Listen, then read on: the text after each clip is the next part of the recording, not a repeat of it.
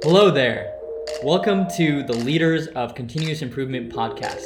My name is Arjun Patel, and you'll be hearing from the top operational experts in the industry that deal with the chaos of trying to lead projects and Kaizen events that improve processes and eliminate waste. This podcast is meant to provide tangible advice, case studies, interpretations, and ideologies of all things continuous improvement. It really does take transformational change to do a continuous improvement manager's job. So, welcome to the Leaders in CI podcast. On today's episode, we have special guest Vitaly Sokolovsky, who is the Director of Continuous Improvement at Walmart. Vitaly will be covering how he thinks and applies CI strategies in his workforce. Hooray. First off, thank you for having me on the program. I really appreciate it. How I got into continuous improvement, after college, so I went to Chico State, graduated in late 2000s, and then I got my first job working for a company in the distribution center, just being a logistics supply chain manager. I did that for about 6 years, and then I got a great opportunity to start learning about continuous improvement. And as I started doing that, I started using it to my advantage when I was an area manager running my operation, and I've seen the benefits out of the system. So a couple of years later, I got promoted to being a senior manager for half of the distribution centers rolling out continuous improvements. And then about 2 years later, I changed jobs and I joined Walmart, and I'm a continuous improvement director for Walmart. I want to put myself in stressful situations, and that's the only way I get better. That's why I like to put myself in those situations probably every couple of years, where I look, where is my career going?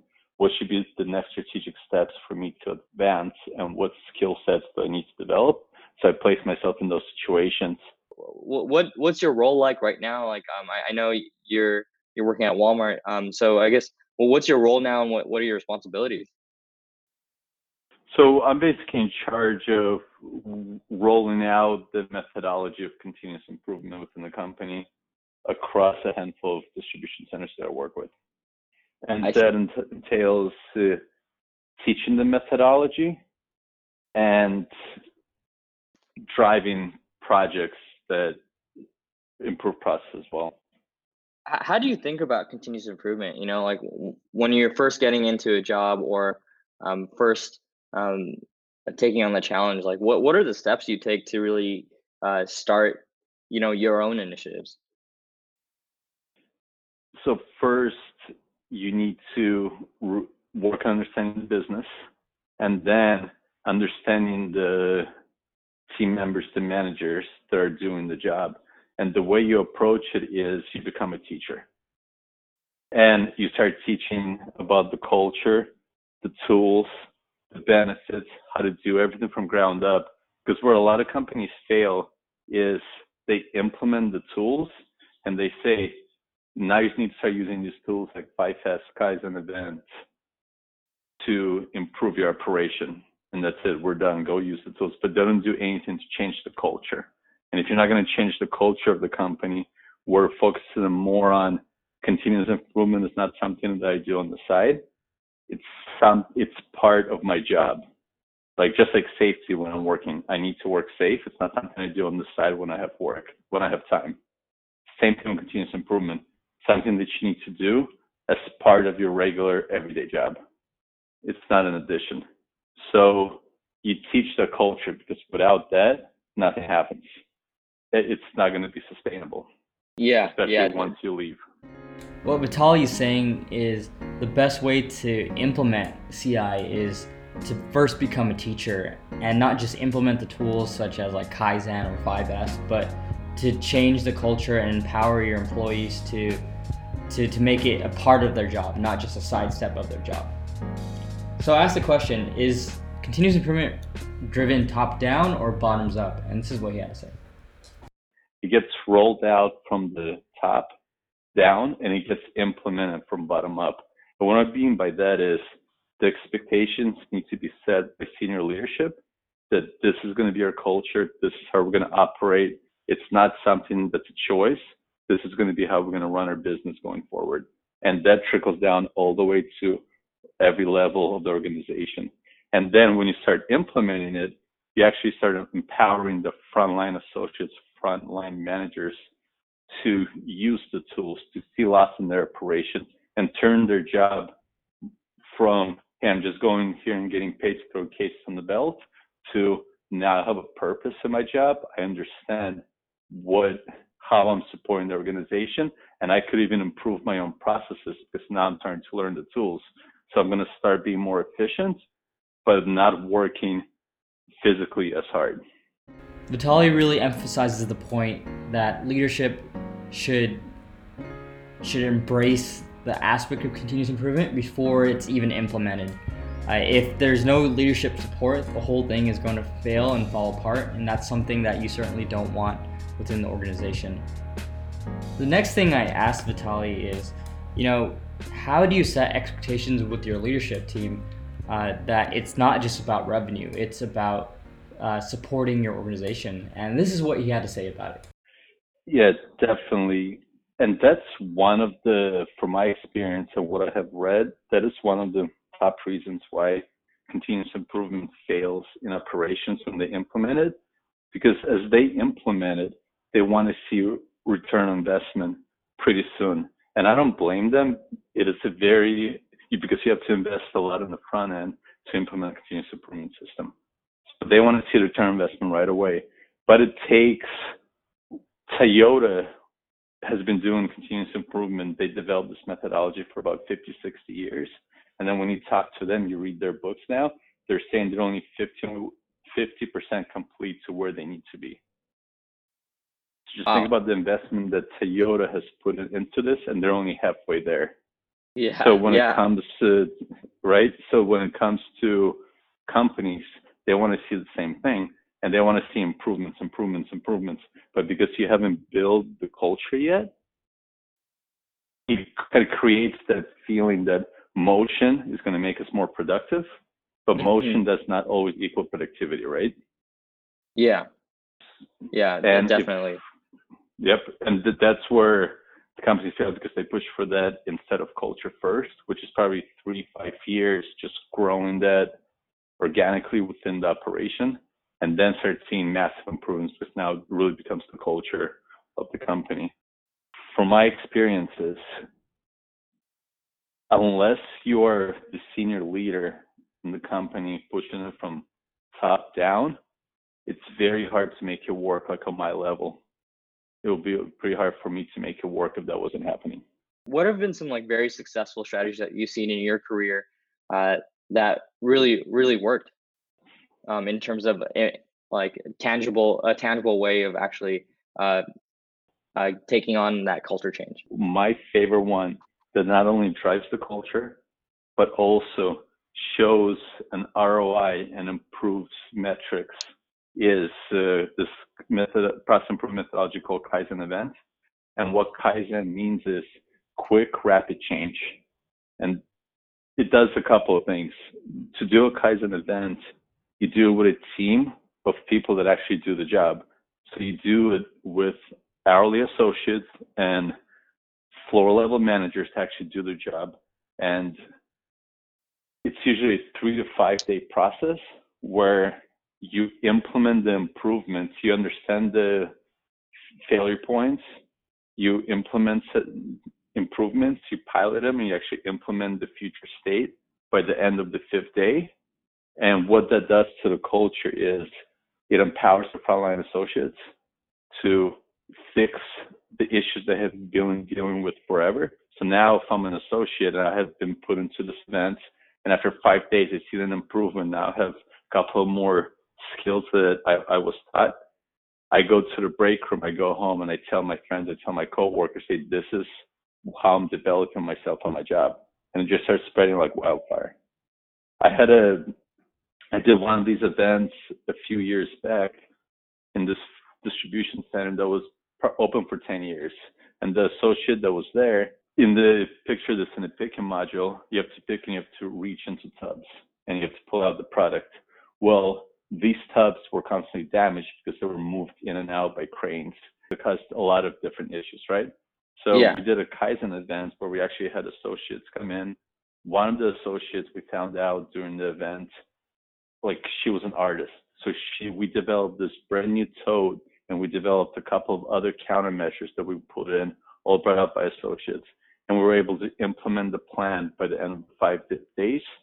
So after the event, the associate came up to me and her eyes were teary, and she said, "Hey, for this whole time working here, I was looked at as just a machine. I'm getting asked to throw more in the belt, and that's it. That's the only thing that the team wants from me." This was the first time that someone ever listened to my suggestions and actually helped me implement them to make my job better.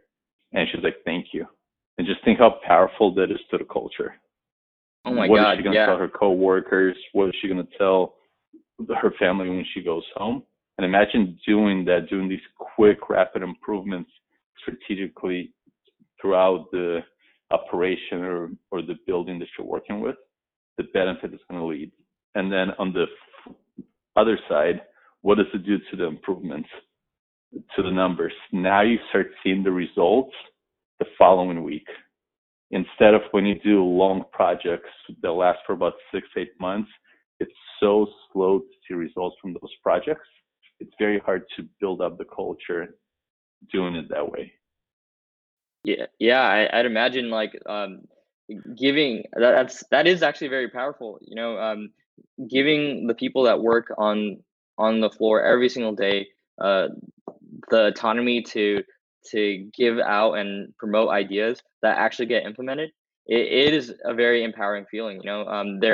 They feel more a part of the company's goal at the end. They don't feel like just another uh, like what you mentioned, like a machine. They don't feel like another just asset that the company's accounting for. They feel like they're a company owner in a sense, trying to improve processes. Exactly. Yep. And that You're snowball. giving them, yeah, exactly. You're giving them a purpose, right? Yeah. Wow. Okay. Wow. That's a great, that's like a great, I guess, call out uh, is giving, like making sure management is aligned with what their expectations are of continuous improvement, and then you giving them feedback saying like, like the best way to apply continuous improvement is giving uh, the frontline workers the autonomy to improve their own processes or improve processes as a whole and take their ideas and formulate it into execution. So that's an amazing strategy and like anecdote that you just described. Um, where have you seen strategies fail besides just like management buy-in? Like, have you seen where continuous improvement hasn't really worked out? If I've seen it fail when it doesn't get support from the top. That's see. That's where I've seen that fail. Besides that, there's definitely different ways that you could make it gel a lot faster. Like where you do, and I go back to the Kaizen methodology. Like my favorite saying is, "Don't let best be the enemy of better." And what that means is, you don't want to start when you roll out the system in a building or at your work, trying to do these big improvements and telling everyone, "Hey, we're going to save so much. We're going to improve this process. We're going to improve this process by so much more." The key is doing little quick improvements that are flashes that show bright spots, that show, "Hey, look, we improved this in 2 days. We improved this in 4 days. We improved this in a week." And then people start seeing what this could do for them. And then they start buying in. And the more little improvements you do, it just starts spreading. Because if you think about it, if you just save 1 second per packing a box in a distribution center per associate where they pack 2,000, 3,000 boxes a day times 1,000 people, think about it, just making the little improvement just saves the company money just because how many times that process happens over and over and over again in a day. It seems like the number one reason why things end up failing is because there's no management buy-in. So I think what Vitaly is really trying to get at is show some sort of small improvement to show that there are net positive improvements going on. Whether it's just 1 second of increased productivity, you want to show that your efforts are actually improving the processes, even just a little bit. And the more small wins you get, it'll accumulate into more data that you could show your upper level management that something is working and you are making a transformational difference in the organization with continuous improvement. Do you see any changes in the way people approach continuous improvement after COVID-19? Do you think COVID-19 has any sort of impact on how people approach continuous improvement, or is it more of just a doubling down of it? I think it's, and are you asking more about post or in the current state of our epidemic? I guess we could start with the current state and then we could talk about post afterwards. I mean, I think in the current state, you just have to make sure you're keeping social distancing. If you are doing improvements, if you are coaching your team, you want to make sure you're following social distancing to the T, and maybe even slowing down the progress where now you're on your own in the building is doing the improvements, and also observing kind of the breaking points in the operation and using this as more of a team. Let's see if we could see the loss that we're seeing right now that we could improve on once we get out of this epidemic. Because for the companies right now that are operating still, their volume most likely is through the roof, right? Because demand and supply. So now this is a really good time to see if we're failure modes. So we have a really good strategic plan once we get out of this epidemic to improve, and it's just going to make us so much better. And then for post-epidemic, I think the way the companies rebound from this is going to show them how agile and lean they are in their operation and how fast can they adapt. Because what continuous improvement also teaches you is not only to improve processes through specific events, but also you start thinking differently about your business. And if you're thinking always, hey, kind of how can I improve this process? I'm ready for change. Change adds me value. Then you're going to use this opportunity to even improve your business even more. But the companies that are not doing continuous improvement, where they have been stuck in their way for years and they're not good at changing and they don't know how to change and think strategically, they're going to come out of this epidemic very slow to adapt into the new world, to the changes in the economy, to how people operate. And that's really going to hurt their bottom line. Yeah, I completely agree with that sentiment. Like what you described earlier, Kaizen events and continuous improvement is about rapid iteration and how fast you can adapt. And this is be a litmus test of, what organizations really do adopt lean methodologies, not just like fake lean, but like real lean methodologies to be able to adapt to different changes and different external outcomes or internal outcomes to save money or increase efficiency, essentially, while adapting to the changes that are happening in the world. Exactly. It seems the overarching theme of this discussion has been driving culture change to really have successful continuous improvement and lean implementations. It's usually driven by top management and implemented by the frontline workers. And the way to actually get management buy-in is to get as many small wins as you can to show data that you are improving the processes. I really hope you enjoyed this podcast episode with Vitaly. He was a wonderful guest with amazing insights from his initiatives that he's done in his past roles and at Walmart. On next week's episode, we're going to have a really great discussion about different cultures and how they implement lean with Paul Akers. See you then.